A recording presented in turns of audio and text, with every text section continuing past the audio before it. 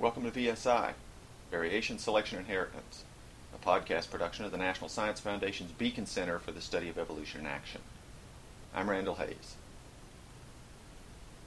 We interrupted our conversation with Barbara Oakley for a couple of weeks, and I want to get back to that after a quick comment. Barbara asked me to cut all the political stuff because I don't want to sound like a curmudgeon. I did cut most of the political stuff.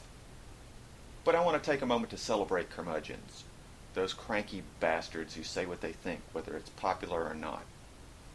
I like curmudgeons. Some of my best friends are curmudgeons. I even like the word.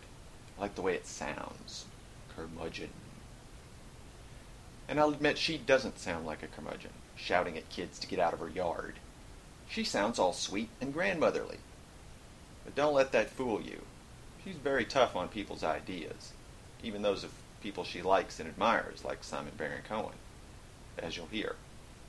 So I'm going to call her a curmatron rather than a curmudgeon. This week we'll be talking more specifically about her latest pair of books. You'll recall that her first book on this issue, Evil Genes, was about people who are completely selfish. So selfish that they tend to shoot themselves in the foot. They get these short-term benefits from screwing people over, but they almost always wreck any long-term relationships, and they can be completely oblivious to the process of how that happens. They think they're right. Well, now she's looking at the flip side of that coin with a pair of books. The first is an academic tome called Pathological Altruism, in which academics address the idea that there can actually be too much goodness, that people are sometimes not selfish enough. As you'll hear, this is not a popular idea. You're going to be surprised, but one of the hardest things to do, I asked a number of experts on altruism to write about pathological altruism. I figured, who best to write about the pathological sides of altruism than an expert in altruism? That was the group of people that simply could not write about pathological altruism. I got several chapters, but I had to reject them because they just wrote about altruism. It was like, wait a minute, that's been there, done that. This is a book about pathological altruism. But it was as if they couldn't even wrap their mind around the idea that happy helping could create difficulty. So did you talk to any Buddhists?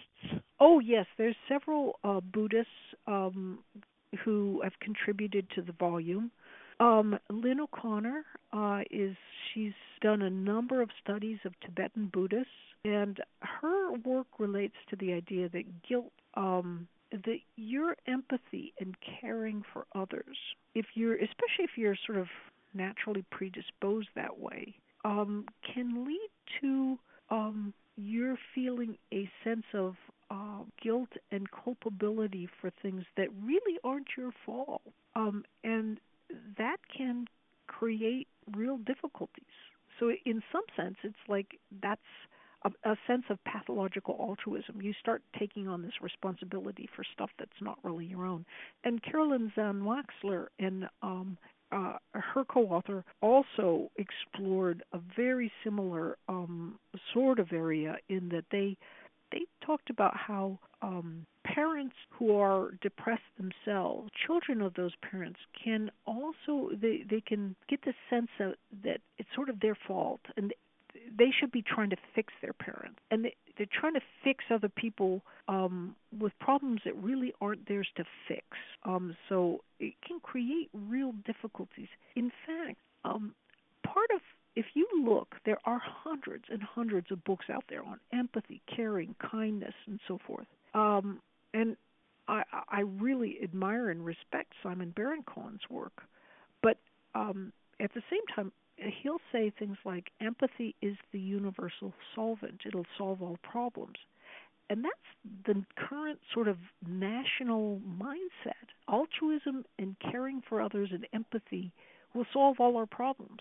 And in fact, that is most definitely and emphatically not true. From the old sort of folk Buddhism, there's a phrase called true compassion when helping actually is helping. And I think there's another phrase, I may not be remembering it correctly, called foolish compassion, where trying to help isn't helping. Yes. And that yet that can end up cutting both ways, where Oh, yes. the person who's attempting to help is really just being selfish, because I see this with parents a lot. I have a small child, and so I see this with parents who help their kids not because the kid needs help, but because the parent can't handle the stress of seeing their child being challenged. Oh, yes. And that exactly is described in Tanya Singer and Olga Klemecki's chapter about burnout and, they call it empathic distress. People can react to another's problems and feel real personal distress about that, to the extent that they will not truly help in a way that's helping. They're just trying to help themselves, or they can simply burn out of a field because they're feeling this kind of internal distress. And this gets very close to the idea of there's a difference between empathy and compassion, at least as far as, everybody can define terms in different ways. But empathy means you feel the same thing that the other person is feeling. That sounds great, right? You can share the feelings, and so that allows you to react and help them. But I had a student in one of my classes, and she finally I got a note from from her sent in by one of her friends, and she had always just throughout this class which was on pathological altruism, she'd been just as cold as ice and not really focused. And I got this note and it said, "I'm sorry I can't be in class today. My brother tried to commit suicide last night." So I wrote her a little note and said, "I'm really sorry to hear that." And I took a bit of a risk, but I'd been getting other signals that told me this was a pretty good risk to take. And I just wrote her and said, maybe it's time that you apply some of the ideas of this class as far as your relationship with your brother. And so then we were gone the next week, over spring break, and I was like a little trepidatious. I came back, and it was as if an entirely new woman walked in that door. She was fresh, alive, vibrant, and of course we got to talking, and she said, that email changed my life. She began to realize at that time that she had been so empathizing with her brother and his depression that she'd become depressed herself, and she had decided she was going to drop out of school. She was going to move in ostensibly to help her brother. Obviously, she wasn't helping her brother. I mean, he ended up trying to commit suicide. And so instead of helping her brother out of the pit by feeling compassion for him without sharing the same feelings, she'd climbed right down in that pit with him and was wallowing in misery, which people hate to hear that kind of thing. It's like, oh my God, are you telling her she shouldn't have helped her brother and so forth? Not at all.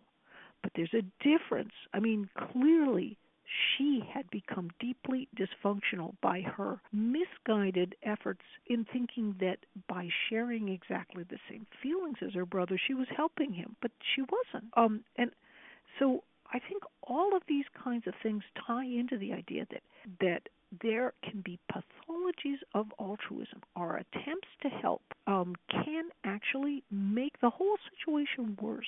And I saw that crystal clear with the study of this case study of a killing in Utah. That killing is the subject of the second book, Cold-Blooded Kindness, which is a true crime story set in the small towns of Mormon, Utah. A well-known and talented local artist named Carol Alden shot her drug-addicted ex-convict of a husband in what she claimed was self-defense. So Barbara started this project hoping to find a poster child for codependence, a tragedy of pathological altruism. When she got beyond trading letters with Carol Alden in jail to checking the facts on the ground, however, things kind of shifted on her. In fact, there's some evidence she's a serial killer. She would take in these men who were deeply dysfunctional, and then they would die, sometimes under very mysterious circumstance. And it was always she was planning to I do want to make it clear in that But particular. it's almost like the Venus flytrap Oh yes. or a And sundew. Yes, I have this delicious nectar that will help you, but it's That's also what quite sticky. and people would buy into that. But the thing is, she was not the pathological altruist. We are the pathological altruist because we buy into this con woman's stories about how she's helping others. And in fact, science itself buys into this kind of con behavior. And what do I mean by that? Lenore Walker devised the syndrome of battered woman syndrome. And this was going to be used by Carol Alden to protect herself, that she had this horrible, horrible husband who had sort of brainwashed her and he'd done all these terrible things to her. And the reality was she was known as the queen of sadomasochism of Salt Lake City. She was a deeply disturbed and dysfunctional person. And this guy left her because he couldn't take it anymore. He'd actually moved out, and she went and got him and dragged him back the day she killed him. So, while he was passed out drunk in the road, right? Exactly right. But then she was going to use this battered woman defense. Well, if you go look at the science behind battered woman defense, there really isn't any. Lenore Walker, the deviser of this defense, she did a study some 30 years ago of 400 battered women and concluded that battered women are normal, and they just had the bad luck to fall in with a really battering guy, a nasty person. So you might ask, okay, so what's the control group on these 400 battered women? How could you draw that conclusion? Guess what? She had no control group. She had only the 400 battered women who she had selected, right? So it wasn't a standard selection. And then she had no standard control group against which to compare them. And I asked her about that, and she said, in the last 30 years, she has not been able to find 400 non-battered women to use as a control group. And this is what legislation in states across the nation have based their battered woman defense on, which is no science at all. So these are what I'm talking about when I talk about pathologies of altruism. How could this happen in science? Well, because nobody wants to say anything because it might be perceived as being against battered women. No one seems to care about the children that go back to these often deeply dysfunctional women. Well, certainly a dude cannot say that. A woman might be able to and get away with it, but yeah. That's another case of, in a sense, it depends on who you are. Yep. You might be able to get away with saying that. I probably couldn't. Yep. And see, that is wrong. That's dead wrong. And people suffer as a result. Kids suffer as a result.